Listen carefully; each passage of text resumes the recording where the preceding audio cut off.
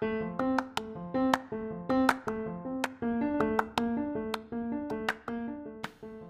everybody, welcome to the Under Construction Podcast. Thanks for joining us today as I talk to my guests about what it means to grow their career and how they define success. This is an experiment in helping us all to understand that while we may share things in common, we also have a lot of differences when it comes to both our careers and our definitions of success. Enjoy this episode.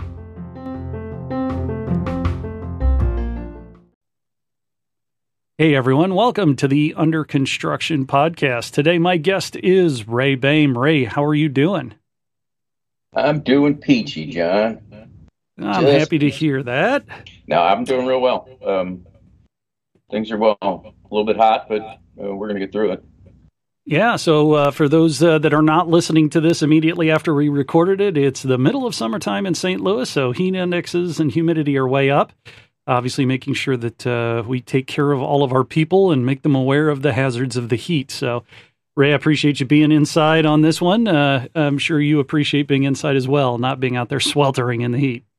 Oh, brother. Rest, water, and shade. That's right. So, for folks that don't know you, Ray, what is it that you do and which company do you work for? It's a great question. I'm sure there's millions of people that are out there that are wondering the same thing. Technically, my title is Senior Vice President of Risk Management, and I basically handle all the insurance and, not necessarily handle insurance, but help to manage the insurance program and then the occupational safety and health activities of my team. Gotcha. So that's across the Keeley company. So you split your time with all the different entities. How is it that you came to be interested in being in safety, Ray? Is this something you started in school or did you pivot down your career path? I talk to a lot of guys that tell me that, they had some kind of a aha moment that's why they chose to get into the occupational safety field. But, when I was younger, I was a policeman, and I realized pretty much early on in that career path that it's not what I wanted to do, but I knew that I wanted to do some type of, probably public service. And so I quit the police department and had an opportunity to go back to school. And I went back to Central Missouri State University, which is kind of funny because things happen for a reason, I guess. And when I was on the police department, I used to play rugby with a group called the Falcons in St. Louis. And there was a guy by the name of Pat Luck who was going to Central Missouri State, and him and I kind of became good friends. And he didn't talk me into it, but he kind of opened the way for me to get to CMSU in a path that's where I wanted to enroll in. I had no idea that, what occupational safety was at the time. And when I got to Warrensburg, I met just the greatest people in the world and still my best friends to this day. And they were all in what they called then the School of Public Services. And I remember when I first started, I wanted to be a history major because I was thinking about going to law school. And then I got into kind of the occupational end of it, kind of just as a test. I took a couple of classes just to see if I liked it. And it turns out that I kind of fell in love with it. And so I got my degree in industrial safety and fire science. And back then that was in I graduated in December of 1980, and there were no jobs. And the only people that were, what insurance companies were looking for at the time for loss control, because generally that's where either you went to the oil fields or you went to the insurance industry. And at the time, they all looked for engineers. And I was like, I wish somebody would have told me that when I was, going through this thing. And it took me a while. But I knew that I wanted to get into occupational safety and health. And I was very fortunate, again, the people that along the way that helped to kind of pave your career path. A gentleman by the name of Charlie Wittenberg opened me up to an opportunity at what was then called the Fireman's Fund Insurance Company as a commercial property and casualty underwriter. And, I interviewed, got the job, and it was a desk job. and that's the last thing in the world that I wanted. It was like watching paint dry. And but in the insurance field, that's what everybody wanted to do, is to move into being an underwriter. And I wanted to move out of being an underwriter and get into loss control and occupational safety. And, so that didn't happen. I wound up getting transferred up to Davenport, Iowa. And I remember that when that happened, I'd been at it for a couple of years, and I knew that my degree was in occupational safety and health, and that's what I wanted to do. And again, things happen for a reason, I guess. But I came home one weekend. In fact, it was Memorial Day weekend, and my mom, and God love her, she's still alive. She's 90 years old. Was used to save the one ads for me in the old Post-Dispatch, and I would venture to say that most young kids today didn't even know there were such a thing as one ads in the paper. Hell, half of them don't even know what the paper is. But we had there was a one ad, and it was I believe it said safety inspector, 80% travel company car, and had a phone number on it. I thought, that's got me written all over it. So I wound up calling up the number, and they arranged for an interview like the Monday after Memorial Day weekend, or the Tuesday after Memorial Day weekend. And it was with a company called Western Waterproofing. And I wound up meeting probably the greatest boss and probably the wisest guy that I've ever known in the safety business. His name was Bob Pritchard. And I got the job. And it was really cool because, coming from a family of 10, we didn't travel very much. My mom and dad were, they worked hard all their lives, but, we were pretty much homebodies because dad was always working. And this gave me the opportunity literally to travel to every major city in the country. And I did it for, close to 10 years. But what I learned along that was really to get a good basis of education in the occupational safety and health field. And that was the thing that Bob Pritchard, I always tell people that he imparted three things on me when I sat in his office on my first day. He told me, he said, if you're going to work for me, you're going to go to school, you're going to stay out of jail, and you're not going to mess with the help. And I kind of follow that simple philosophy with my team today, believe it or not. But going to school, I immediately went back to graduate school. That was funded by, a part of my career growth with Western. And, along the lines of, so I wound up getting a master's degree in safety management. But I knew then, I loved the job that I had. I thought that it was it was exactly what I wanted to do. I love dealing with people, and I love helping to solve problems, particularly when you start to think of things that wind up hurting people. And I got with Bob as kind of that helm. He really kind of gave me a good basis in really what the process of being safe is, not just the compliance piece of it. It's really a people business, and it's building relationships and helping people to be successful. And, so again, from a career path standpoint, I chose the field really because it was really a passion of mine to just work with folks. And along the way, up until heck today is that I've never looked back.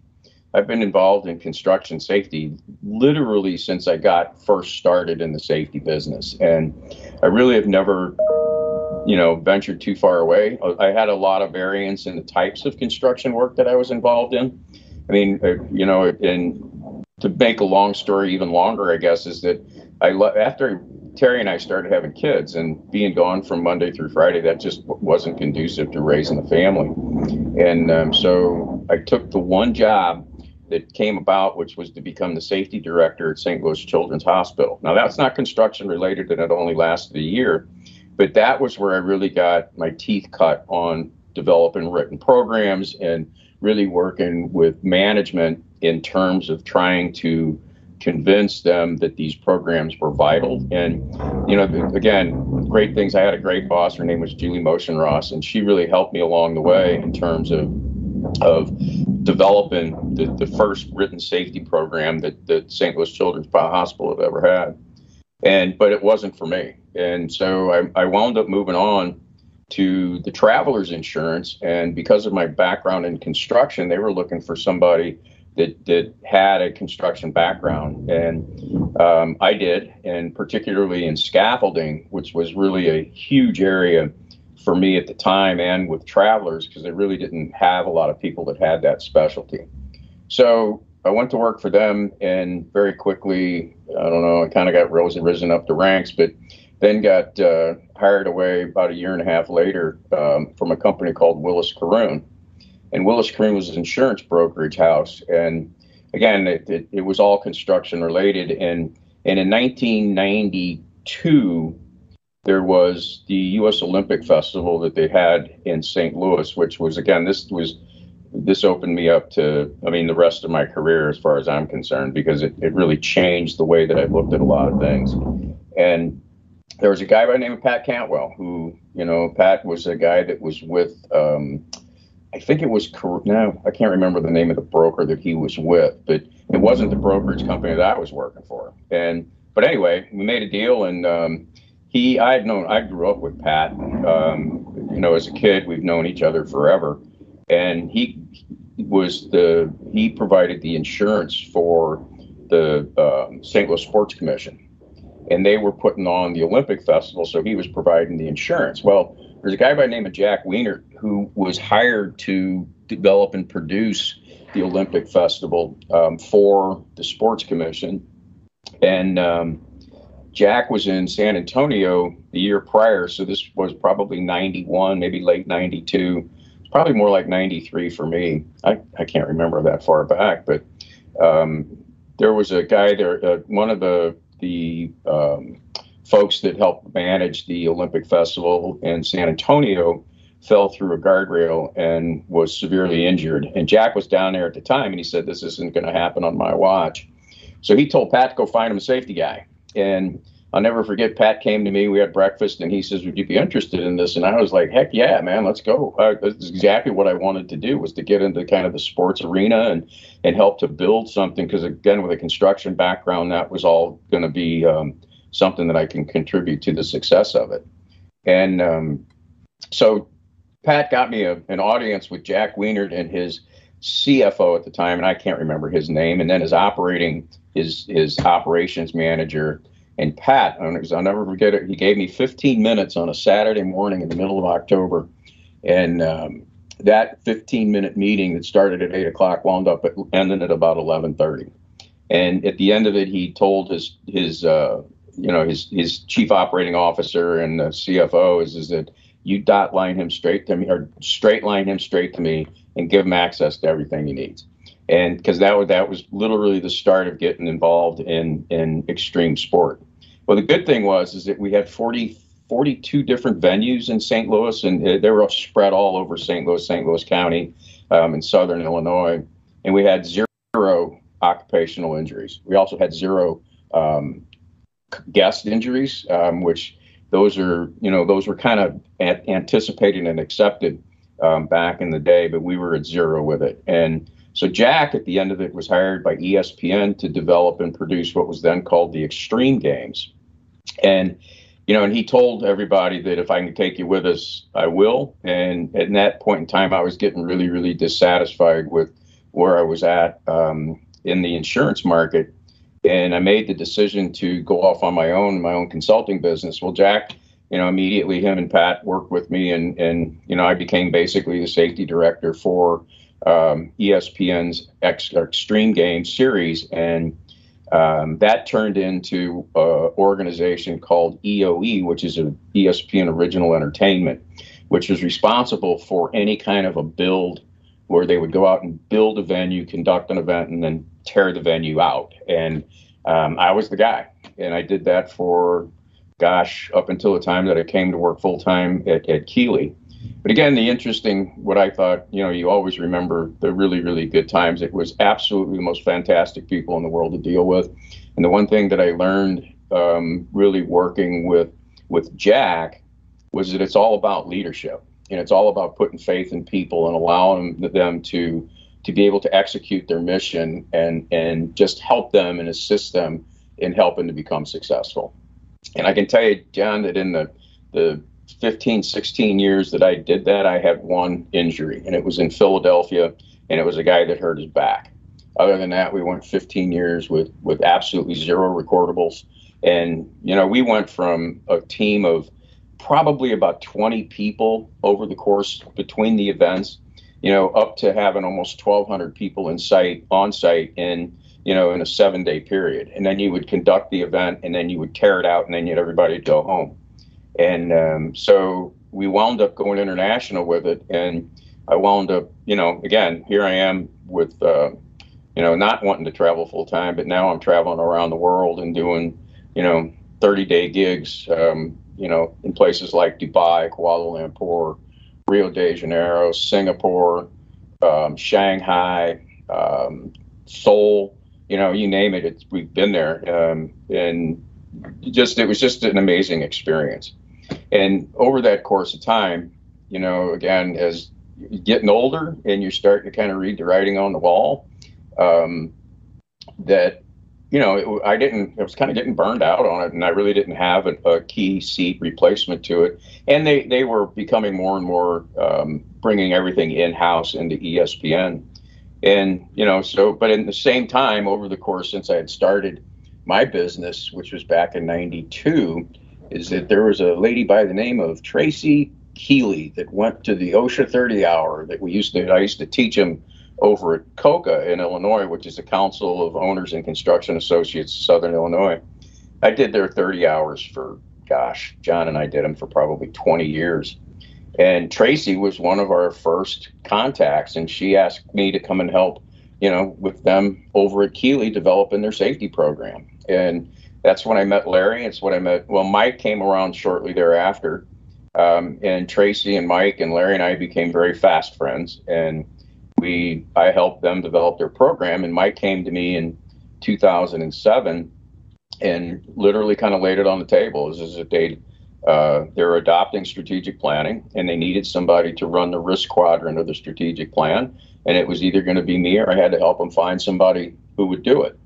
And so I said, well, I'll help you find somebody that will do it. And I went home and I told my wife, Terry, that, and she said, I thought she was going to hit me over the head with a 2x4. She goes, are you crazy? She goes, this is exactly what you've always wanted to do. And it did turn out that, I left being that independent guy doing, large events, and basically going out and being a construction supervisor for those, and came over to Keeley and started developing what I would consider as this culture of being safe and helping people be successful. So what is it about the Keeley companies that attracted you to be willing to give up that solopreneur mindset and join this team? Well, it's a great question. Sometimes I wonder. No, what I would tell you is that it was the relationship that I had with Mike and with Tracy and with Larry. I mean, they're the ones that really sold me on it. The other thing too is that I've been dealing with the Keeley company, since probably 1992. And so this is 2007. And so in between trips and gigs and, being on the open road and doing extreme events, it was, I'd come back to St. Louis, and I still handled all of the safety for a lot of small contractors in St. Louis. It was always such a great thing to go deal with the Keeley company. I mean, that was back in the day when, you had Ken Beer was around, and you had, Kova when he first started in his career. And then you had, Rick Rogers and the Rogers family involved in it. And it was just a really good place to go do safety education stuff. And I remember back in the day, we used to do the safety meetings upstairs at the old Sauget office in the second floor conference room. And we would literally get the entire company inside of that room. And it wasn't that big. But the thing is that everybody participated. I mean, there was questions that were asked, and then that kind of led to some, a little bit of relationship building with the guys that were in the field, and then guys came on like Mark Musser, he joined the company. At Chad Agnew, who came in. And so as the company was growing, it was kind of cool because I was kind of always involved in a lot of the occupational safety end of it, and spending a lot of time with Tracy and Mike. was always just that, it was always fun. And so I would say that it was them that kind of sold me on the deal, if there was such a thing. But I think that the real issue is once I got here is that it's really all about the people. And, I don't think that if it wouldn't be for the ability to develop those relationships and have those relationships with the folks in the field, is that there would be no other reason really to stick around. Because I think that our guys and gals that are out in the field are the greatest in the world. I love it. You've had an incredible career. It's interesting. You started in law enforcement, which is very much compliance based. And then you mentioned, hey, I wanted to get into the occupational side, but didn't want to be involved in the compliance. So if you could explain to people who may not be familiar with risk management or occupational health and safety, what's the difference and what do you espouse as opposed to compliance mindset? Well, it's a great question. You got great questions, Doctor. Thank you very much. The way that I would explain that is that and again, that's probably one of the things that our careers in occupational safety and health is that I have a lot of disagreement with the way that some people look at occupational safety and health. And compliance is, to me, it's a lot like getting a D on your report card. It means that you've done what you need to do, but there's a whole lot of better things that are out there. And when I start to look at my team in particular and the way that I look at occupational safety and health within the Keeley companies, as well as I look at it at any other person that I ever want to sit down and buy me a couple beers and talk about, is that people have a right to be successful, right? And our mission should be to allow them to be able to be successful with the least opportunity for error that we can create. And, and a lot of that is being in a learning environment and continually learning from our errors, because everybody's going to fail at some point in time. The question is that how big of a failure is it going to be? And, and I try to get across to folks is that, one of the things that I think is so incredibly great about this safety program is the ability to empower people to make decisions. And I always, when I do classes and I try to communicate to folks that you manage the systems that you create. And every one of our folks, everybody in this company, it doesn't matter, if you're Rusty sitting at the top, and anybody else all along the lines of employment is that everybody creates their own systems. And when you create those systems, you've got to be able to create a system that's tolerant of mistakes. And there's two types of mistakes, or two types of errors, if you will, is that there's a mistake, again, lack of knowledge, or there's an intentional deviation from an expected norm. And so the systems that we create, we have to be able to tolerate all of that. And I think that when you look at the ability to learn, is that you have to be able to learn from everything. And, traditionally companies will just absolutely have, a conniption fits when somebody winds up getting hurt. And we do that, but the good thing about it is it doesn't happen very often. The question is why? And when you start to look at it is that I think it's because of the empowerment piece that allows people to think through and gives them the ability to really understand how to perform the task that they're challenged with. And that empowerment piece, I just think, is such an incredibly important, I don't even call it a benefit, I'll call it a right to be able to make the right decisions. So, when I look at over the years of growth in this industry, is that, a lot of companies place a lot of emphasis on punishing the guilty. And you see that a lot when you on some projects where, you have a hiccup and, they come down on you with a ton of bricks and they want to, we got to find who's at fault here and we got to punish those people that are guilty and blah, blah, blah. And that to me is just not the way that I work. I mean, I think that when we have mistakes, we need to learn from them, and we need to teach our folks that as a result of this, and again, these things should be not only when an error occurs, but when no error occurs. Why are we, again, looking at what we did right versus what we did wrong, and then Absolutely. minimizing and trying to figure out, the human factors piece and then the organizational piece, and make sure that what we're doing is learning so that we can institute change to really avoid the ability to have these same types of mistakes in the future. That's why when I look at occupational safety and health, I always get hung up on the word safety.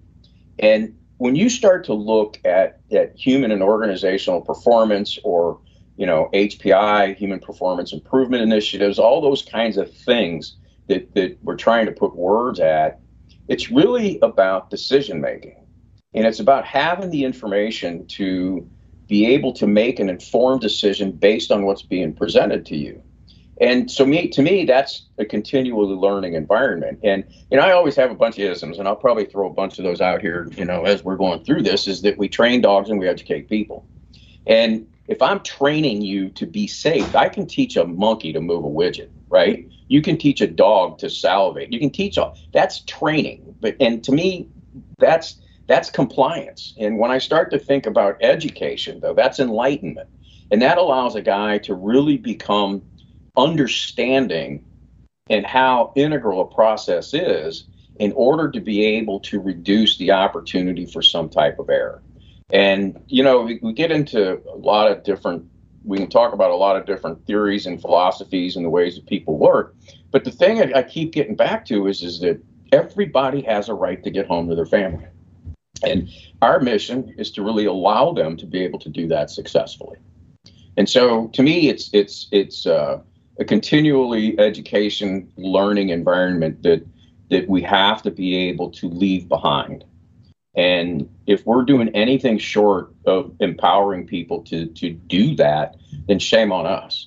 So if you look at the last 5 years, and this kind of continuous improvement or continuous learning initiative that you personally have for yourself, what are some new beliefs, behaviors, or habits that you've picked up in the last 5 years that have helped to continue to move you forward in your career?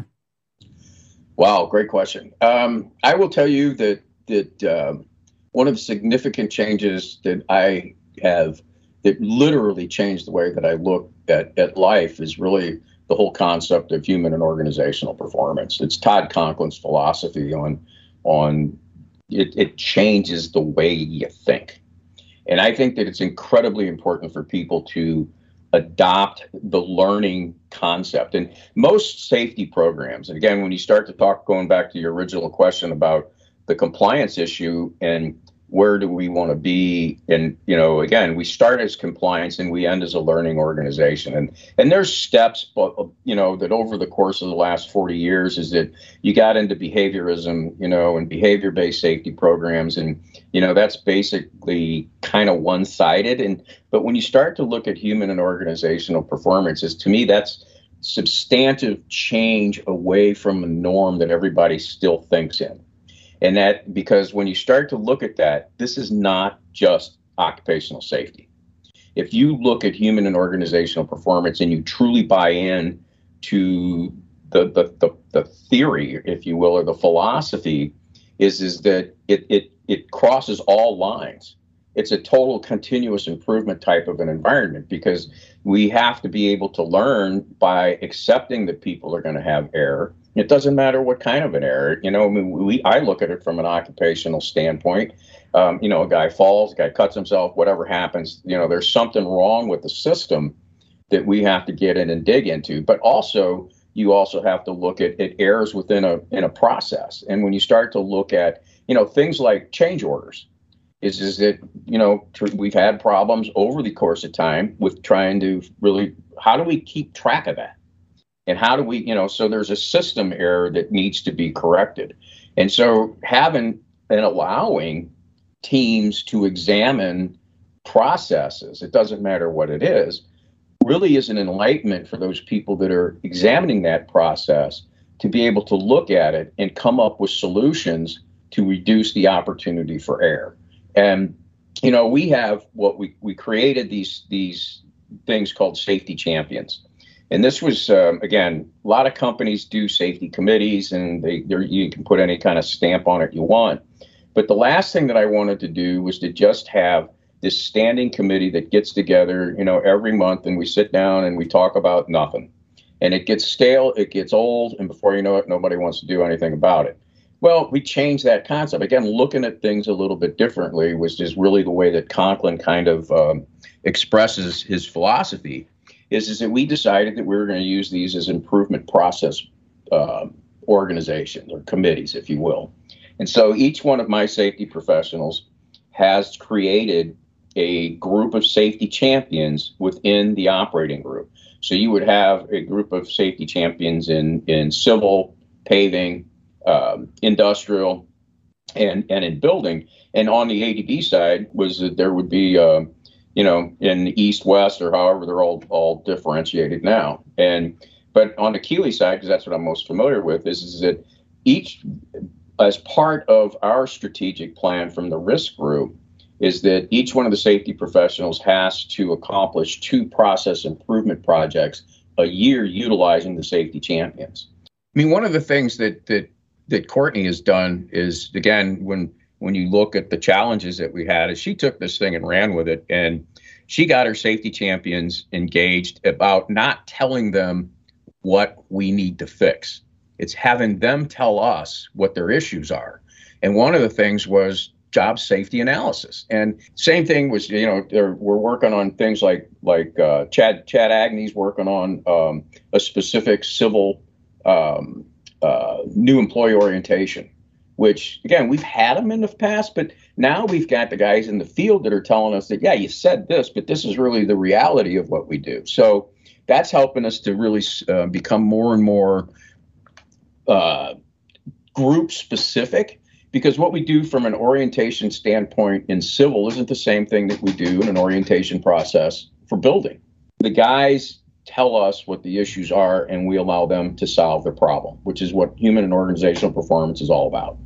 But the accountability piece, I think, is what these guys, these safety champions, is just absolutely astounding to me. And because they want to be there. And I think it's because we've empowered them to be able to figure out what they need to fix. So it's kind of cool. Absolutely. For folks that want to learn a little more about HOP, and I actually encourage you to, it is, as Ray mentioned, not limited to safety. It is limited to all systems and process improvement. Well, let's see here. I'm going to type it into my computer, hophub.org. I've been to a number of his seminars, and he's been to the captive meetings a couple of times. And I'm going to tell you what, the guy's just a guru on it. And you would never think it. He's actually quite humorous. He's got a real dry sense of humor. So yeah, hophub.org if you want to pick up any of those resources. Ray, last question that I have for you, my favorite question in the world, it's the God mode question. If we could put you in God mode, in control of all the screens that we have in our lives, whether they're the watch on our arms now, but the phones, the tablets, the TVs, the billboards, the digital signage in every establishment that exists now. What is it that Ray Boehm wants to put on the screen that he wants everyone in the world to know? I think that serving people is one of the noblest causes. I think that people are incredibly important, just because I believe that family is the greatest thing in the world. There's nothing better.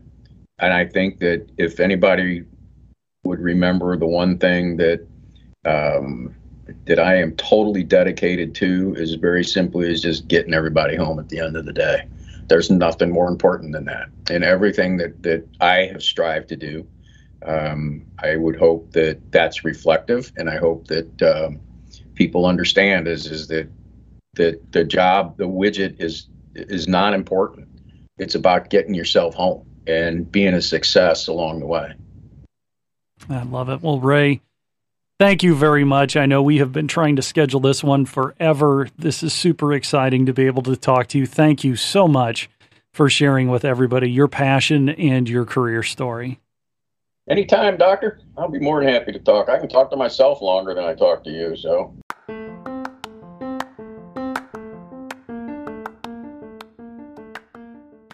Hey everyone, I hope you enjoyed that episode of the Under Construction podcast. As a reminder, this is a place where we can talk about what does it mean to be a success and the journey that it takes to get there, which is different for everyone, as I'm sure you've heard. I encourage you to listen to this app. We'll be posting this podcast on a regular basis to all the major podcast apps, be it on your iOS or Android device, certainly on your computer. You can always find us at anchor.fm/KeelyU or all of the major podcast apps and platforms. Thanks, and have a great rest of the week.